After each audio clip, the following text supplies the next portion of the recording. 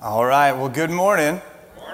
My name's John. I'm one of the pastors here, and we are really glad that you're here with us. Wherever you're joining us from, we are glad that you're taking time to be here with us. Thank you for joining us. We are in the middle of our series called The New Normal. And the basic idea behind this series is that Jesus changes everything. Right? When Jesus comes into our lives, when we put faith in Jesus, when God's Spirit touches our hearts and regenerates us and makes us come alive, there is change, there's transformation that happens. And it's a really joyful thing. And so we've been exploring the different ways that newness comes about in Christ. And so I thought about how Jesus really does change everything. And I thought about his ministry, and Jesus came to change things. Like, that's the reason he came, right? When we think about his ministry, we think about the Sermon on the Mount. He's talking, you've heard it this way, but I say this. And you heard it was said, do this, but I say do this. And you've heard it said, don't commit adultery. I say, don't even lust in your heart. You've heard it said, don't commit murder. I say, don't even be angry in your heart toward your brother. So Jesus is shifting things, right? And then that goes into life in Christ, because he says, you were once far off, but now you've been brought near by the blood of Jesus. He says, you were divided and you were separate people, but now you're one in Christ. He says, you're a royal priesthood, a holy nation. You've been brought together because of the blood of Jesus for his purpose. And so what we're going to look at today is this idea that Jesus changes things. And the way that I think Jesus established change or created the vehicle for change to happen on earth is this thing called the church. You see, Jesus said, I'm going to build my church, and nothing's going to stop it. And so Jesus came to create the church, and the church is God's plan for how he's going to implement change in this world. And as we see change happen, what we start to see is that change actually happens in the context of community. You see, Jesus changes people in community, so he creates a community for that change to happen. And that's the church. And that makes sense, right? When you think about what we do here at LifePoint, we say week after week, our mission is to influence people to find and follow Jesus. That's why we exist. That's what we're all about. And the reason we do that is because we want to see people become Christ-like influencers. We want to see change happen. Just like Jesus came to change things, we want to see change happen because we are his church and he is working through us to affect his change that he wants to do. So the change that happens is a result of Jesus working for his purposes. And I think that's what we're all about here. And it makes sense that God would work change in community because God created community. Right? You think about that? You ever been in a community where it feels like, man, there's something supernatural going on here? Or you have that connection with people, you're like, well, God must have done something to make this happen because there's no way we would have gotten together otherwise. You know, like there's that kind of community that God creates. He joins us together for his purposes. I think about a time when I was a junior counselor at a camp in Hot Springs, Arkansas, and we were tasked with setting up a big tent to cover the girls' tents because the girls' camp out was scheduled for that night and it was supposed to be bad weather. So they had one of those really heavy-duty old Army canvas tents. I don't know if you've ever seen those, but super duper old. And I wasn't sure of the exact specifications, but I looked up what I guessed was about the estimate online. And it said online that it weighed probably between 600 to 1,100 pounds. And so then there's me. And I have to try to lift this thing, right? And so they say, John, you're a junior counselor, do all the work. And so, but no, it was great. And I'm there lifting this one end of this thing, and I can't move it. I mean, I can't even move it. So I get another guy to come help me, and I get another guy to come help me, and another guy, and another guy. And pretty soon there are 5 of us on this one thing, and we're trying to find handholds, trying to lift this one end of the tent. And then Rodney came over. Now, Rodney is the strongest person that I've ever had the privilege of spending time with at any length. Rodney comes over, and he grabs the other end of it with one hand, and he looks back at us, he's like, y'all having trouble back there? And we barely had this thing off the ground with 5 of us, and he's got one side of it all by himself. And I thought in that moment, I was like, man, we really need each other in this context of we need to function together, right? I couldn't do this on my own. And that's why God creates this concept of community, because it teaches us dependence. What I love about it is when we think about this camp community, it's called Brook Hill, I was there as a camper in third grade, all the way up to a junior counselor in high school, a senior counselor in college, an alumnus, and now I'm a parent of a camper. And I got to send my son to this camp. And I've seen that in years and years and years of community that's been built and being able to be a part of that. My best friends in the world are guys that I worked with at this camp. And I think, man, what a sweet, awesome community. But there is nothing that doesn't even begin to compare to the community in which God exists. You see, God himself exists in community. Jesus is coming to make change, and Jesus is God the Son, who exists in eternal community with God the Father and God the Holy Spirit. So there's this one God in three persons, and because they exist in community, they say we need to exist in community because we need each other, because it teaches us to need God. We need community. And if we're missing community, we're missing a part of what it means to be a follower of Jesus Christ. And so when I think about that, I think, okay, it sounds good. Community's a good thing. God made it. Let's just get it. The end. But here's the problem. We don't want it all the time. So we need community, but we don't always want community. Right? There are those times that we crave our independence. We dig self-sufficiency, right? We like to do our own thing. You ever have a kid tell you, like, I can do it myself, leave me alone? You ever have an adult tell you that? Like, sometimes people say it. But we like that thought. I can do it myself. I don't need you. Just let me do it. We like independence. But the thing is independence fights against the concept of community because it teaches us not to depend on God. And God gives us community because he says, you need to depend on me. Apart from me, you can do nothing. You need relationship with me. So we need this community because community fights independence. And our independence actually separates us from God. It makes us trust on ourselves and lean on our own understanding instead of trusting in him. Because I think I can do it myself. But then when I see that there's this community and we're working together, and where you're weak, I'm strong, or I'm strong, you're weak, and like we see that we can work together for his purposes, and he uses us. We depend on God in community. We need that. And that is the picture that we're going to see as we dive into Scripture today. We're going to be in Acts chapter 2. And I want you to look at Acts chapter 2, starting in verse 37 and going through verse 47, which is the end of that chapter. And what we're going to do is look at the Bible, and I want you to hear this, that we believe the Bible is God's Word. That it's alive and it's active and it's powerful. And God speaks to us through his word, by his Spirit. And he changes our hearts because of what he does through the Bible. And so I would encourage you, if you don't have a Bible, man, we want to give you one. We've got Bibles out here at the welcome desk. If you're watching online, we want to mail you a Bible. Just let us know in the comments. We want to get you a copy of God's word. You can download it for free. We're going to put it up here on the screens, but we want you to have it. We want you to read it because it's life-changing. So let's take a minute and let's look at Acts chapter 2, verses 37 to 47. It says, now when they heard this, they were pierced to the heart and said to Peter and the rest of the apostles, brethren, what shall we do? And Peter said to them, repent and let each of you be baptized in the name of Jesus Christ for the forgiveness of your sins, and you will receive the gift of the Holy Spirit. For the promise is for you and your children and for all who are far off, as many as the Lord our God will call to himself. And with many other words, he solemnly testified and kept on exhorting them, saying, be saved from this perverse generation. So then, those who had received his word were baptized, and there were added that day about 3,000 souls. And they were continually devoting themselves to the apostles' teaching and to fellowship, to the breaking of bread and to prayer. And everyone kept feeling a sense of awe.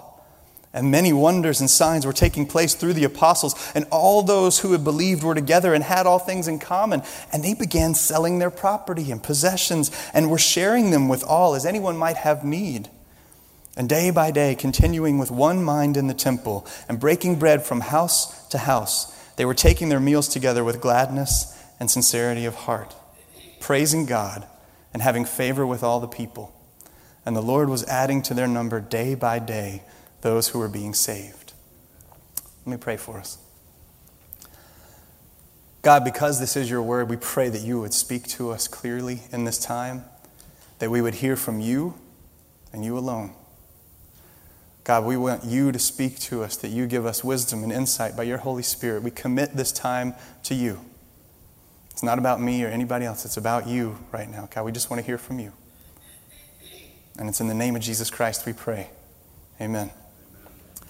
Now, to get a little context of this, what's going on is this is the beginning of the church. So God says, I came to change things. Jesus comes in the flesh and he starts changing things. And the vehicle for that change is the church. And this is the beginning of the church. This is kind of the first taste of community that we get to see this church function in right after this initial sermon that Peter preaches. And that's what happens here is to get a little bit of context. I want us to back up just one chapter and look at Acts chapter 1. And I want us to see what Jesus says right here, because he says this, Acts chapter 1 verse 8. Is going to come up on the screen here. It says, "But you will receive power when the Holy Spirit has come upon you, and you will be my witnesses in Judea, in Jerusalem, and in Judea and Samaria, and even to the remotest part of the earth." He's saying the Holy Spirit is coming to empower you for two things. You're going to get power and be my witnesses. So this Holy Spirit is coming to give you the ability to do the things I call you to do.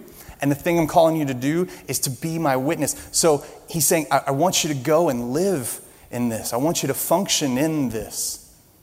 Now, what's interesting about this timing of when this happens is if you go back in the history of the nation of Israel, see, like God created people to have right relationship with him, and then people rejected God.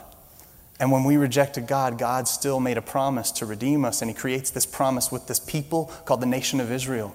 And in the nation of Israel, he says, I want you to remember how I provide for you, so we're going to have these festivals. And one of these festivals was called the Festival of Weeks. Some people call it Festival of First Fruits or the Festival of the Reaping. Shavuot would be the name for it in Hebrew. But he says, this festival is when you're going to remember how I provide for you. And it's 50 days after Passover. 7 weeks after Passover, so they call it the Festival of Weeks. And he says, Passover is the day when the blood of the lamb on the doorposts is what saved you, right? That Jesus saves us then as the Passover lamb now, and then 50 days later, after Passover, there's this day, Shavuot, the Festival of Weeks, but the Hellenistic Jews started calling it Pentecost.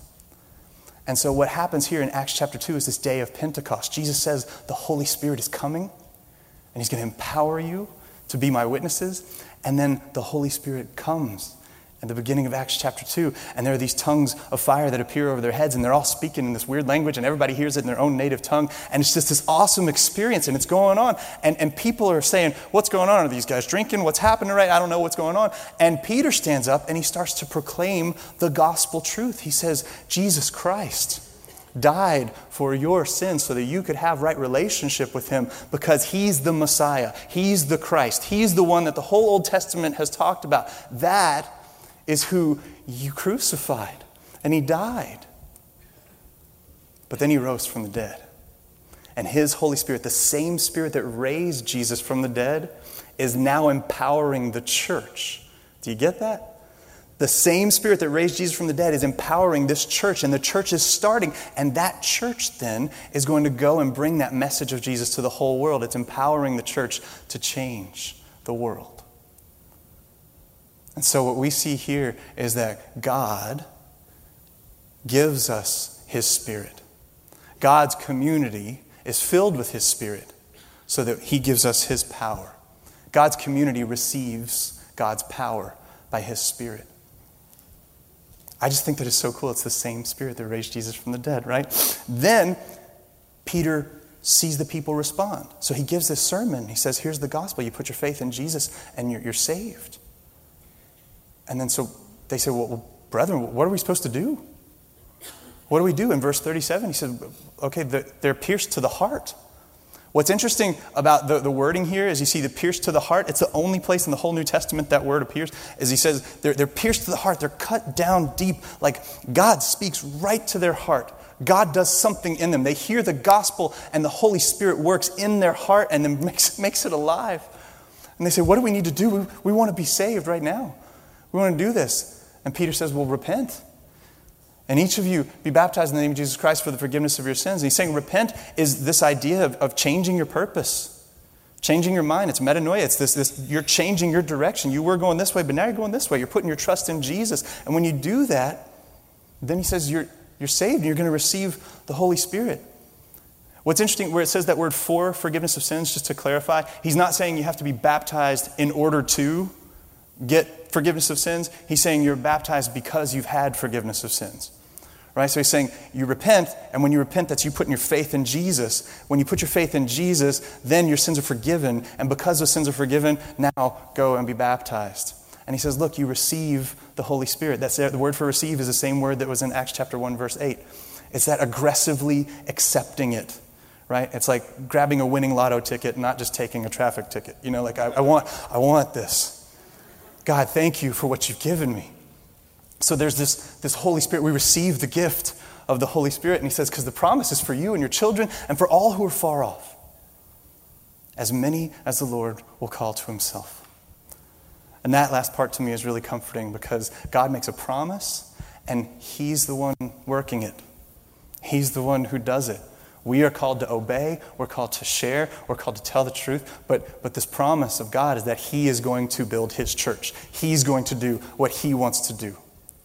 It's not about us, it's all about him. So then you go on and you look at the next verse, and it says, there's this concept of exhorting, right? He says, with many other words, he solemnly testified. He kept on exhorting them. He's saying, be saved from this perverse generation. Like, you got to do this. I'm begging you. I'm asking you, please, you've got to do this. It's kind of a calmer way to do it in a sense, like where there's this sense of welcome in that word. Actually, the word for exhorting is the same word where we get the word for you're welcome in modern day Greek. My wife and I went there on our honeymoon, and when we were there, you learn a couple phrases, and it was like thank you and you're welcome. And your welcome was parakalo. And you say parakalo, which is where we get the word paraclete, which is where we get the word Holy Spirit. And so it's this idea that the Holy Spirit, right, is exhorting, working through Peter to say, like, you're welcome to this. You got to take it. I kind of think of it as like my grandma not taking no for an answer when she's trying to give you more food. Like, you need this. You're getting too skinny. Eat something. That's kind of what it's like. Peter's like, you got to do this, guys. You got to know this. And then he says, so those who received his word, those who hear the word, right, and then receive it and accept it and put their faith in Jesus, then they're baptized right there. And that day there added 3,000 souls. You see, because when we're empowered by the Holy Spirit, God's community is empowered by the Holy Spirit. God's community is then given this promise to share. God's community shares his promise. God's community is actively sharing his promise. So if you're a part of that community, you should be sharing the promises of God. You should be sharing his truth. That's what we're called to do. That's what we're supposed to do as his people. Then we get to the next verse, and this is one of my favorite verses, probably my favorite verse in this whole passage right here, and it's verse 42. And it says, and they were continually devoting themselves to the apostles' teaching and to fellowship, to the breaking of bread and to prayer. What I love about it is it never says things are going to be great. It never says like, okay, well, now you have the Holy Spirit, so no more problems. He doesn't say that. He says, you have the Holy Spirit, keep going. Continually devote yourself to the apostles' teaching. Do we know this word? Do we know the Bible? Do we know the apostles' teaching? Continually devote yourself to the fellowship, this commonality, this community.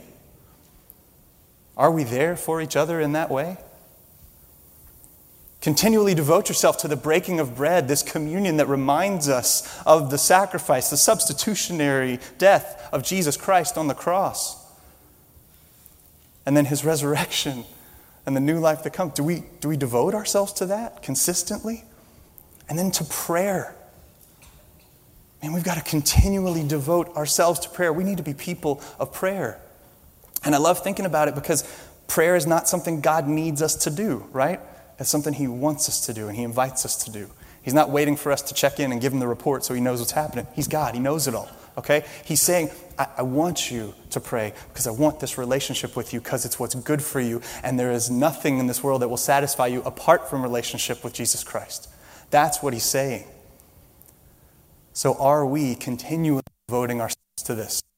In the midst of whatever we're going through, in the midst of whatever difficulty there is, are we continually devoting ourselves to these things? That's the challenge that's put forth here. And look what happens when you do. When we're devoting ourselves to these things, there's this sense of humility and unity in it, right? He says in verse 43, everyone kept feeling a sense of awe. There's this reverence, this God is doing something here. I don't know what it is, but as we've been looking at his word and as we've been praying and taking communion and really being there for each other, God's doing something. I don't know exactly how to explain it, but I'm in awe at what he's doing. I just dropped my notes, excuse me. And I'm in awe at what God's doing. Then he says, as these wonders and signs are taking place through the apostles, what does he say? All those who had believed were together and had all things in common. Now, it's easy for some of us, depending on political persuasion, to start to kind of bristle up a little bit right here because you're like, does that sound like socialism? I'm not sure. I'm not saying, all right, look, because what he's saying is this is not socialism. He's not advocating for that. In fact, what he's saying is that the church should be stepping up and meeting these needs as God's new community that should be caring for the people. And when governments or other organizations have to step up to do the job of the church, it's a judgment on the church. We need to step up. It says they had all these things in common and started selling their property and their possessions, and they're sharing them with everybody as anyone might have need. You need something? I've got something. Let me help you. That's what I want to do. But that fights against our independence, right? That fights against me saying, I want one that's bigger. You're not going to have it. Like that. It fights against that. The concept of community. That's what God's driving at here. Look at this. He says in verse 46, day by day, continuing, they kept going with one mind. They're unified in this purpose in the temple, and they're breaking bread from house to house, taking their meals, how? Together with gladness. And that word for gladness can be translated as like ecstatic delight, wild joy. When's the last time you had wild joy? Like wild. When does that happen for you? It says they're taking their meals together with gladness and sincerity of heart. It's not fake. This is real. They're single-minded. They're on the same page. There's one purpose here, and it's the exaltation of Christ. It's glorifying God. That's why the church exists. And the way that happens is that there's this community that God creates. God's community is empowered to share his promise and to love his people. God's community loves his people. That's important for us to remember because it's very easy for us to forget the love. What I'm really thankful for in this piece is that God's community is here to love me because I'm dumb, okay? And I say that with all sincerity. Like, there are so many times in my life I could point to when I thought I knew what I should do. When I thought I knew what God had for me. I thought, oh, God, okay, for sure. This is the direction my career is going to go. He's like, nope, you're going this way. And I was like, okay, I didn't see that. But there were people in my community that said, hey, have you prayed about this? Hey, man, let me give you some wisdom. Let me guide you in this way. And these mentors spoke into my life and they said, you need to think about this. I was dating this one girl and I was like, all right, God, it kind of looks like I might marry her. And God's like, nope, you're going to marry this girl.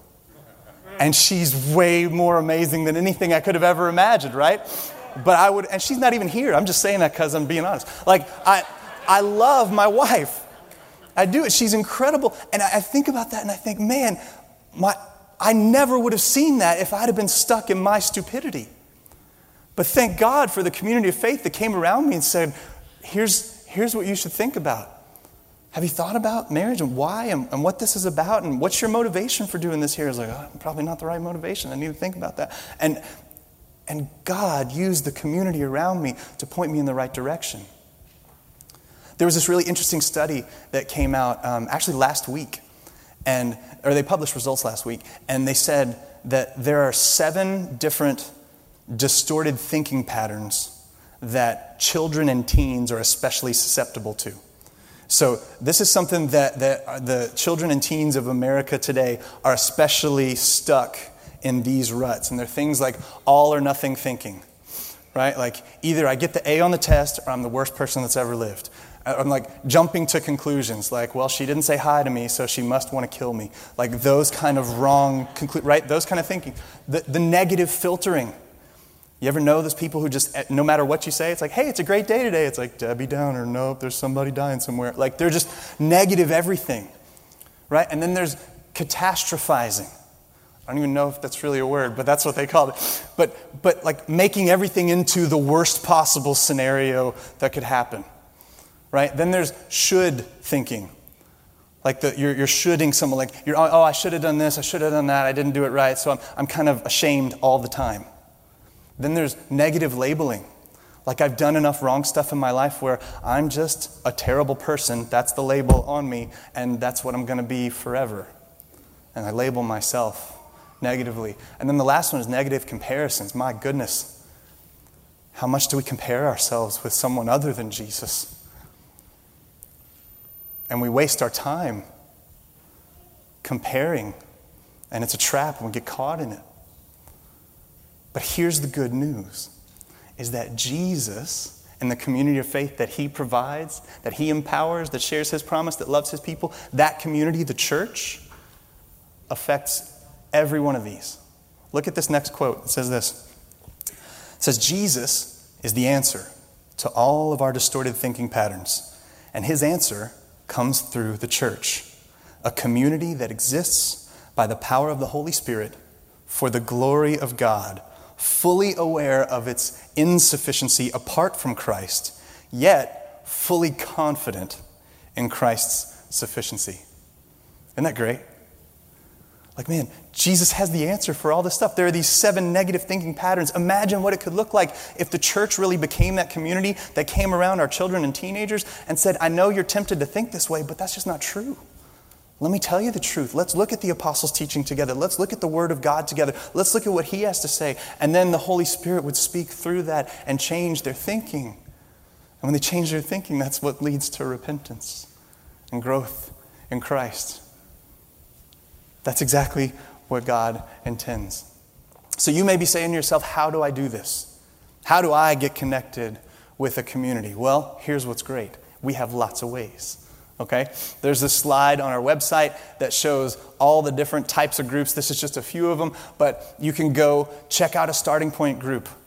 You can check out Foundations. Starting point's kind of like beginning a conversation about Jesus. Foundations is kind of understanding the next layer of like, what are these foundational truths to build faith upon?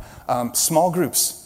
Maybe we have small groups that meet all over the place. Some of them are meeting in people's homes. Some of them tailgate and sit in a parking lot with the COVID stuff. Some people are meeting outdoors. Some people meet virtually on Zoom calls and all that. But we've got small groups for you if you want to get connected in this community. Because it's very easy to come here in the morning or to be connected in a larger group and never get that intimate connection.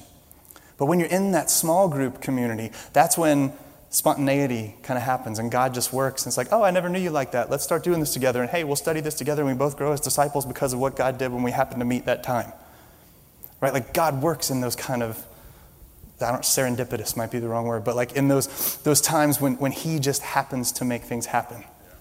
Right? And that happens in the context of smaller groups. You could join Bible study. We've got a fall Bible study. We've got a winter or spring Bible study. And we've got a summer Bible study that goes on. MOPS and Moms Next, if you're a mom, man, we need help, right? Moms need help. My wife's a mom. Care and support groups. We've got groups like Grief Share and Divorce Care and Celebrate Recovery and Changing Cancer. We've got all these groups that are right there for you when you're in the midst of the hardest things you're going through, your hurts, your habits, your hang-ups. We're like, man, okay, we want to come along and create this community around you to point you back to the truth of God's Word. That's what community does. Then you've got marriage ministry. We've also got men's ministry, women's ministry. There's a lot of stuff that's not listed here, but what I'm saying is there are plenty of opportunities to connect in community. How are you doing it? Join a group. Get connected. There's no substitute for the community of God. And I don't want you to miss that. Because, man, he's got great stuff for you. And I think if we get this, then this passage in Philippians 2, and I think it's really cool that that's what we read from during the worship service, or during the songs, is Philippians 2, verse 15 says this. It says that we would be like these lights shining in the world. Look, so that you'll prove yourselves as the community of God to be blameless and innocent, children of God, above reproach, in the midst of a crooked and perverse generation. Remember, right, what Peter said? Be saved from this perverse generation. He said, among whom you appear as lights in the world. Isn't that a great image for the church? Wouldn't it be great if we appeared as lights in the world, shining brightly for Him and His purposes? Man, that's what God calls us to. That's the new community that we have in Christ. I want to encourage you to be a part of it. Shine brightly for Him. Let me pray for us. Father God, I thank you for your word, your Holy Spirit that empowers us. I thank you for the community of faith that you've created in this thing called the church. And God, I thank you that there are so many stories that we can't even begin to touch on all the time. That small groups or support groups have been there for somebody when they needed a visit in the hospital or a meal at home or just a call or a hug or whatever it is. God, we've got this support network around us that you've created, that you've empowered by your Holy Spirit. God, you empower your community. You give us your power. And then you call us to share your promise. And then you call us to love your people. You call us to love your people, God. Help us to do that, to experience the power of your Holy Spirit, to promise, and to love your people. We love you, Lord. It's in the name of Jesus Christ we pray. Amen.